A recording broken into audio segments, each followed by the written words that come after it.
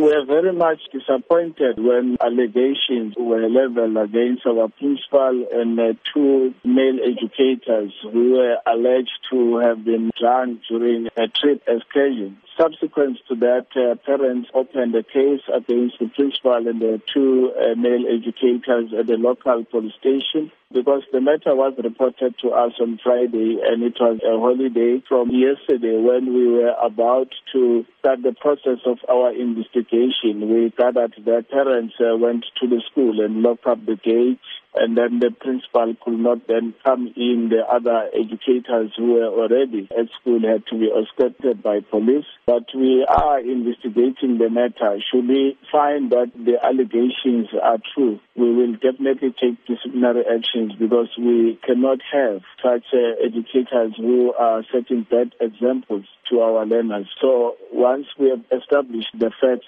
we'll then be able then to come up with a way forward. But we want to emphasize that if this is true, definitely we are going to take disciplinary actions. What support is being offered to the children at the school? Our psychologists are also involved in terms of them getting the statements from the learners, because for now we are not dealing with the fact, but we are dealing with allegations. The second inspector is also dealing with the matter. How concerning is this incident? We are very much disappointed because this is one of our best run schools in terms of results. We've always been making an example of the leadership and management of that school, referring to it when addressing even workshops and other schools to then say they must go to that school to observe some of the best practices.